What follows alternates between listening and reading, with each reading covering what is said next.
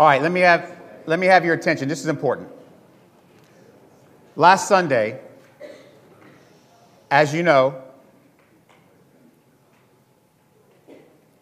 our early arrival team found someone here on campus unresponsive and called 911. And because of the condition he was in, the team didn't recognize who it was at first, but later we learned that it was, in fact, the suicide of one of our very own. And I remember talking to Michael about Jesus early last spring, right there in my office. I know that our brother is with Heavenly Dad today. Amen.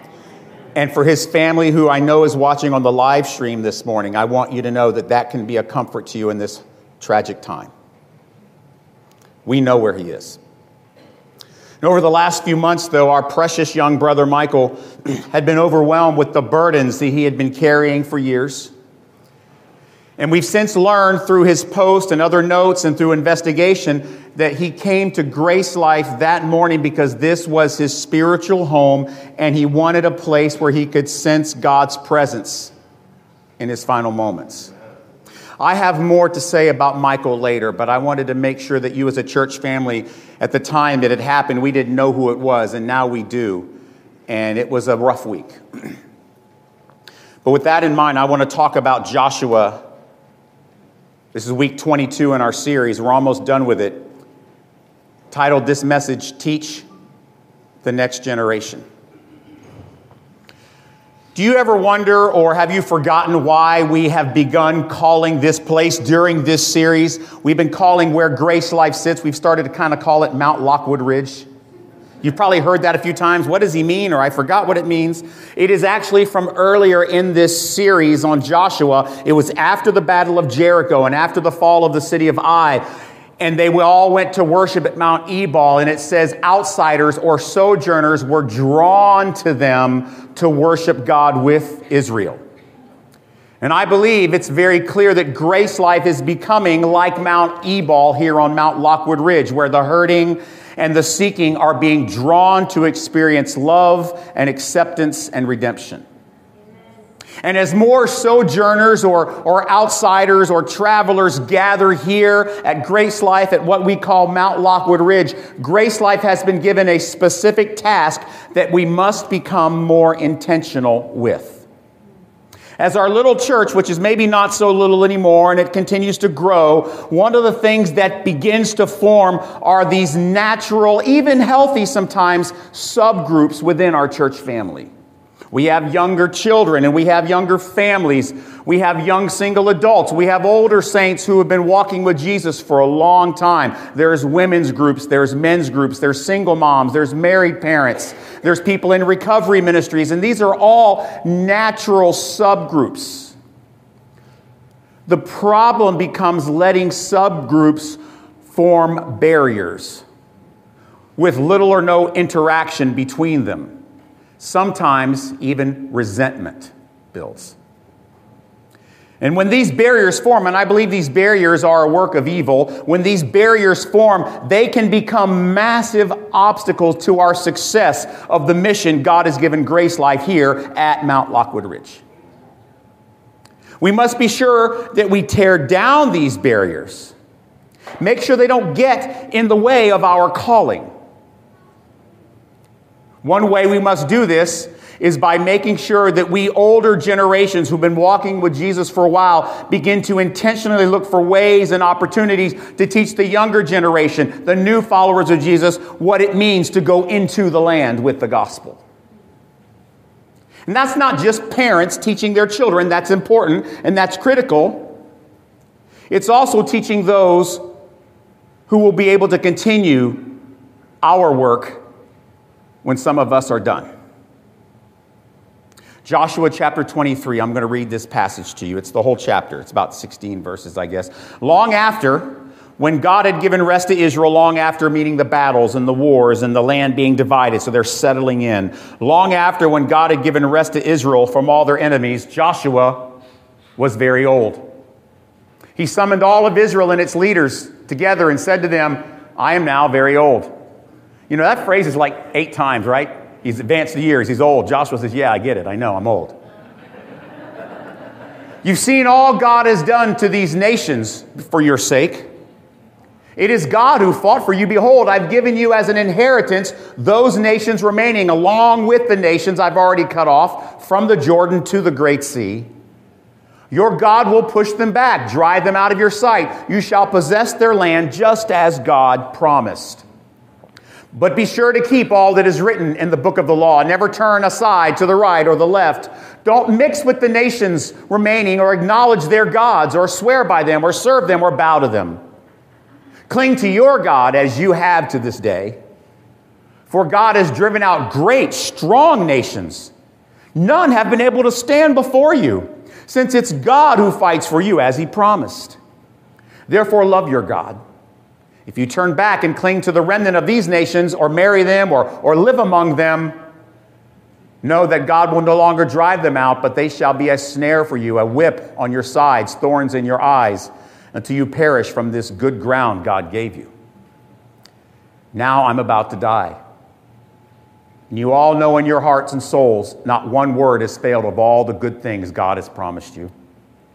Not one has failed.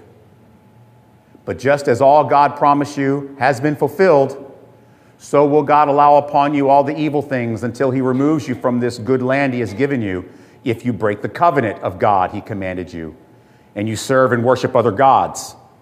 Then the anger of the Lord will be kindled against you, and you shall perish quickly from the good land he gave you. It's quite a farewell speech. I want you to see there is a history in this passage of wisdom and warnings. So Joshua has been leading Israel for decades now.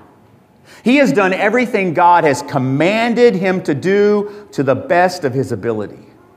He's proven to be a very effective, seasoned military leader. He's led Israel through many battles against very powerful enemies and been successful in all of them. But once his fighting days were over, we see that Joshua transitioned to a different role, and we studied this earlier. He became a very effective executive leader, organizing the nation, successfully dividing up the land among all the tribes. He created structures like the cities of refuge that we learned about. Things are good. And Joshua knows that the battlefield was only part of their journey. Israel's greatest battle to come is their battle to remain faithful to their God. Joshua knows his life is almost over, and it's time for his final expression of love as the leader of Israel.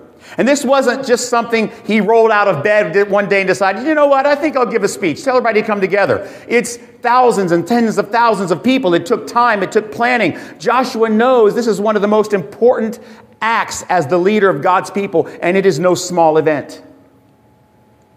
He had to plan the logistics of all those people in one place. He had to write the speech. He practiced it. He gathered all the leaders of Israel, all the elders, the heads, the judges, the officers, and he wants to deliver this farewell address before he's gone. He reminds them about all that God has done from the time of Abraham all the way up to that very moment right there in the promised land. How God fought for Israel. Every time as powerful enemy appeared, God drove them out just as he promised he would. Now Israel is enjoying peace on all sides. And while the people are set up for great success, the future is still, in fact, in question, much like it is here at Grace Life. You see, despite all God had done for them, which was a lot, Joshua had seen how they have a tendency to drift away and forget. Joshua saw it firsthand, right? While Moses was still alive, when he went up on the mountain and the people down below made a golden cow and started worshiping it in the wilderness. And Joshua saw it again when Israel fell in love with sexual idolatry at Peor. He saw it with the sin of Achan. We studied that story. And it's happening again right now as he speaks. Virtually every tribe is failing to obey the command of God and drive out the rest of the enemy. Remember, we talked about that. He warns them about marrying them, having children with them, compromising by worshiping their false gods and participating in their pagan worship services. He warns how the lifestyle of the Canaanites, if they allow it to stay, will draw them away from their God, and Israel could in fact lose their inheritance. It's a very sober, direct speech with both encouragement and warning to everyone from a man who truly loves them. So that's the history. I want to look at the spiritual. What about God? What is he doing? I want you to see what we have here is a passing of the baton, and it's a concept that's actually throughout Scripture. So Joshua is, in fact, fully aware of his mortality.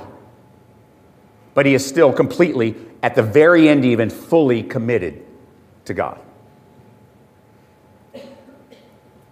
He's old. He can't do everything he used to. But he still has considerable wisdom. And he has a history of loyalty to God and his people. Joshua wants desperately to encourage, to prepare, to warn this next younger generation to be faithful to what God had called them to do. And he took this role, just this role right here, he took this role just as seriously as he took the high-profile role of leading Israel across the Jordan River into the land. Just as serious as the battle against Jericho and Ai and Gibeon. And he wants to give clear warnings about the consequences of possible complacency and disobedience to God's direct commands. And just as Joshua embraced the responsibility of preparing the next generation for success after he is gone, we have another example of that in the New Testament. Our dear brother Paul did the same thing. Just like Joshua, Paul has a history of loyalty to God and his people. And Paul was concerned for his younger brother Timothy, who he had led to Christ. He was also concerned for those young churches he had started. He was concerned that when he was gone, they would not remain faithful. So Paul wrote many letters to Timothy and to those churches, some of them while he was suffering in prison, staring down a death sentence. Look at what he says in 1 Timothy chapter 1, verse 18. He writes this to Timothy. This charge I entrust you, Timothy, my child, in accordance with the prophecies previously made about you, that by them you may wage the good warfare, holding faith and a good conscience. By rejecting this, some have made shipwreck of their faith or their lives. Have you seen that? People who once followed Jesus who made a shipwreck of their lives. See, Paul was encouraging Timothy and the churches, don't you ever be ashamed of proclaiming the true, unfiltered gospel to all the nations. It's a gospel of love and grace and mercy, forgiveness, but also a gospel that warns of judgment and commands repentance. Paul told them, Timothy and those churches, please cling closely to the sound doctrine and the faith that I have taught you. Don't ever waver from the left or the right. You see the similarities? And Paul would tell them, no matter how hard it gets or how much the world hates you, never give in to the pressure to compromise the truth. Not political truth, spiritual truth. There's a difference. We are interested here at Grace Life in spiritual truth. 1 Timothy chapter 6, verse 9 and 10. But those who desire riches fall into temptation, into a snare, into many senseless and harmful desires that plunge people into ruin and destruction. This is the same letter. For the love of money is a root of all kinds of evil. It is through this craving that some have wandered away from the faith and pierced themselves with many pangs or pains. Doesn't that sound a lot like Joshua's warning? See, like Joshua, Paul warned the churches about being sucked back into the wickedness God had saved them from and being sucked back into the lifestyle of the people around them. Paul also warned them about the consequences of straying from faith, letting the world pull them away. Look at this, 2 Timothy chapter 2, verse 3. Indeed, all who desire to live a godly life in Christ will be persecuted. Might be, right? Could be? No. Will be. He warned them that following Jesus would be hard. You know, a lot of times people think, once I get walking with God, I get involved in the church, I get my stuff together, then I'll be blessed. He says, don't be surprised when you're scorned and ridiculed or life gets more difficult. Just because you're following Jesus doesn't mean your life will be, I'll put it in quotations because we are blessed, but not the way many people think. Just because you're following Jesus doesn't mean you'll be blessed. Boy, I got a great job, great house. I am blessed. Well, maybe, but that's not how we measure our blessings as followers of Jesus, is it? In fact, your life might very well be quite the opposite. All right, so that's the theology. I want you to see how this theme of teaching the next generation, warning them, encouraging them is part of the Scripture. I want to talk about the personal section now, a little longer than normal. I want to talk about what about us? What are we supposed to do? I've called this section Teaching One Another, and this was the sermon preview this week. Generational or life experience barriers have no place among God's people. Our mission is too important. So in my last sermon, a week before last, we learned about how important protecting and nurturing unity is. Do you remember? How important that is going to be to our success at Lockwood Ridge.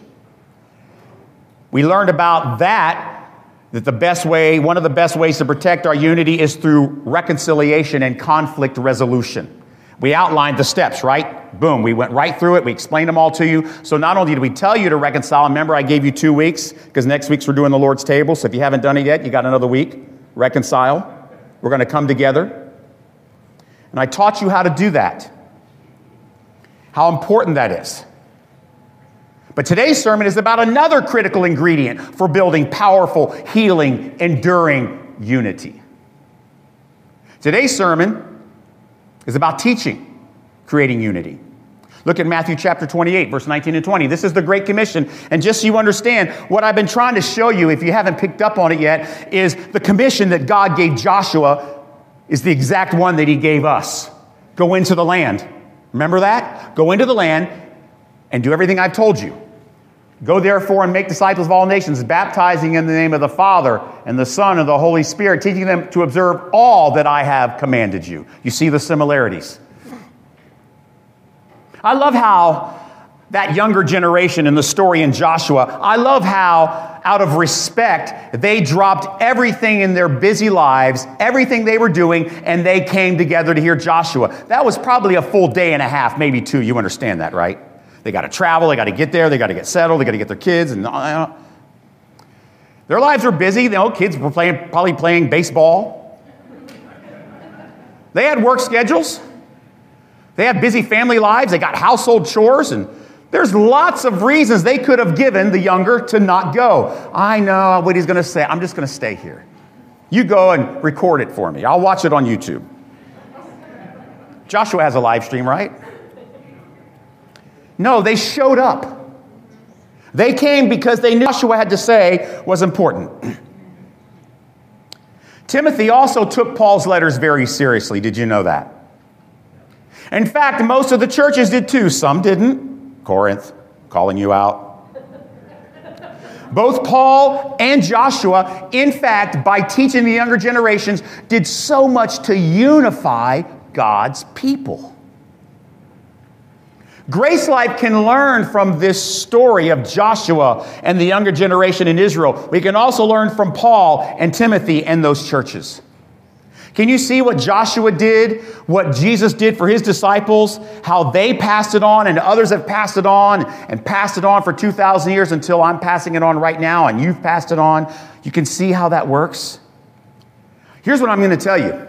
I'm excited about what's going on at Grace Life. There's a lot of cool stuff, but we will not continue to draw more sojourners, more travelers, more outsiders, more hurting seekers to Mount Lockwood Ridge unless we invest in the ones we already have.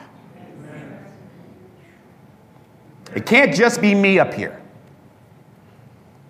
As I said earlier, it is natural, even healthy, to form generational, demographic, or life experience subgroups within a church family. There's nothing wrong with that. But we cannot let our subgroups build barriers keeping us from living life together, or God forbid, even begin to compete for our church resources.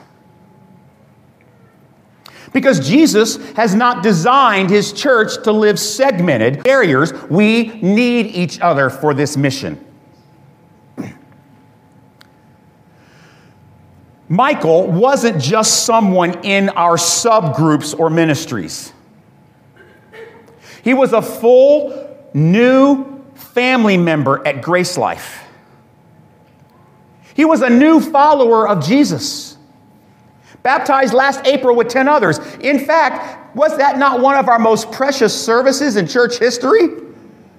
He was part of it. He was one of the reasons you were so blessed that day. Okay, I need you to really lean in here and listen. I'm not saying that Michael's choice last Sunday morning was our fault. It's not. But the fact that Michael came here in his final hours does say a lot about what God is doing through us here on Mount Lockwood Ridge, does it not? That he wanted to be here. Another member of our family, I was talking to you about it, described it incredible, and I've probably used it 20 times since then. It is such a sad story for our church, but it also has this incredible beauty in it too. I told his family that. But there is something we as a church family at Grace Life can take from this tragic yet beautiful story. I think it is exactly connected to what Joshua and Paul did. 2 Timothy 2:2, another letter to Timothy. The things you have heard from me, say in the presence of many witnesses. Entrust to reliable people who will also be qualified to teach others. So older, when I say older, it is age, but it's not just age. It's those of us who have followed Jesus for a long time. We've been trained. We've been discipled. People have invested a lot in us. And we have, by God's grace, a history of loyalty to his people and faithfulness. And like with Israel in chapter 23, we have many new believers like Michael at Grace Life with much to learn. And I can tell you, I'm with them all the time. They are hungry. Like Paul and Joshua, we who have followed Jesus for a long time, and we are trained and equipped, and we've studied the Word, and we understand prayer, and we understand doctrine and theology, we are commanded to encourage, to teach, to prepare them for the calling God has given to us here on Mount Lockwood Ridge so that we can one day pass the baton off to them, because I can promise you, just like Joshua had to, we will. We who are older must be intentional. We must do what Paul instructed Timothy to do with new believers in his church. We must do it in ours. It's on us, older saints, to put in the work. Like Joshua did for his day, and Paul did in prison. It is on us, older saints, followers of Jesus, seasoned followers of Jesus. It is on us to break down the barriers that evil is desperately trying to build within our church. Us. Just like old man Joshua and Paul in prison, we don't get to quit kingdom work. Now, our role may change within it, because sometimes we can't do the things we used to. But our role does change, and it should. God wants us who are advanced in years to love, mentor, equip, encourage, teach our younger Grace Life family. See, younger isn't just about age either. You can be 60 and be young. It's about those who are brand new to following Jesus or who have not been equipped or trained enough to follow Jesus as much as they want to. We must come alongside of all of them and love them. All right. Us old people, I just ripped on us pretty good, didn't we? We got work to do. You younger people, you younger followers of Jesus, you listen. It's not just on us olds to find you and teach you. You have an undeniable job too. Hebrews 13:7, look what Paul says. I think it was Paul, some people don't. Go back. It might have gone out. All right, I'll read it here. Remember your leaders. Remember your leaders. Oh, good. Thank goodness. Look at 13:7. Remember your leaders who spoke the word of God to you. Consider the outcome of their way of life and imitate their faith. 10 verses later in verse 17, listen to your leaders and submit to them, for they are keeping watch over your souls as those who must give an account. Yeah, we've got a responsibility. Let them do this with joy, not with groaning. In other words, don't make it hard on us. We're old. For that would be of no advantage to you. Like the younger people in Israel and young Timothy, you younger people, listen to me. You must make it a priority to seek out and connect and learn from us older followers of Jesus. You know why? Because when we were unfaithful, we have seen him keep his promises when there was no reason for him to do so. We have been through tragedy. We've made many mistakes. We know firsthand the consequences of our unfaithfulness. We aren't better or smarter. We've just already made the mistakes you're thinking about making right now. You need to make it easy and joyful for the older among us to do our job. Walk in unity with us. Learn from us. Don't just hang out with the people your age or people like you. Please do not live behind barriers with other people or other families or other people in recovery. Don't just seek ways to only be with people that are like you. Come together with all of us. Be here on Sundays. Sign up for the next grace group. Show up at our awesome church-wide fellowships like the chili cook-off next Sunday. It's going to be off the chain.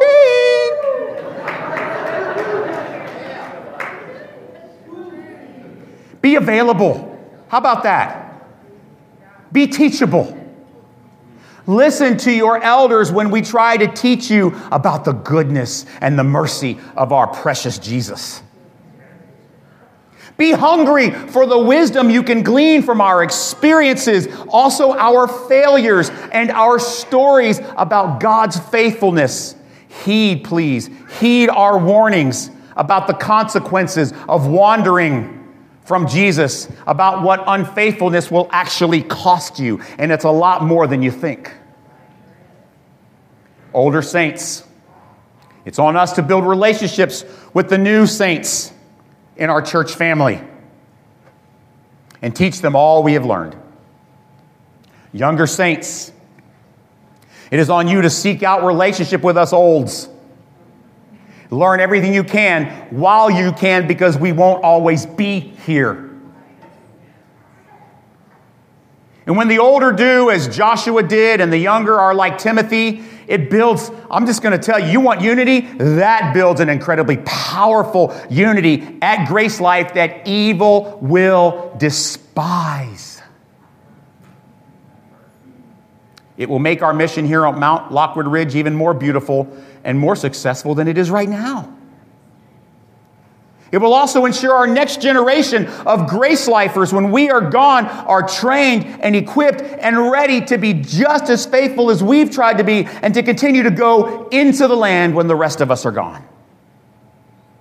Grace Life, starting today, we must overcome any barriers that evil has erected between us by teaching one another so we can continue to go into the land with the gospel. Dear Jesus, we pray that you would help us to overcome all of those barriers that evil is putting up between different groups within our church. I'm not saying that it's been a huge problem, but we know that's what evil wants to do. Protect us from that.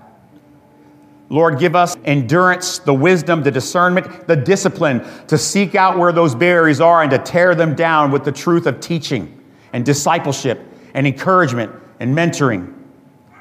Lord, I pray for the younger believers, both in age and in time with you, that you would give them the hearts that are hungry and thirsty for truth, that they want to grow and learn and heal, so that they can be equipped when we can no longer do what we're doing, they could take over.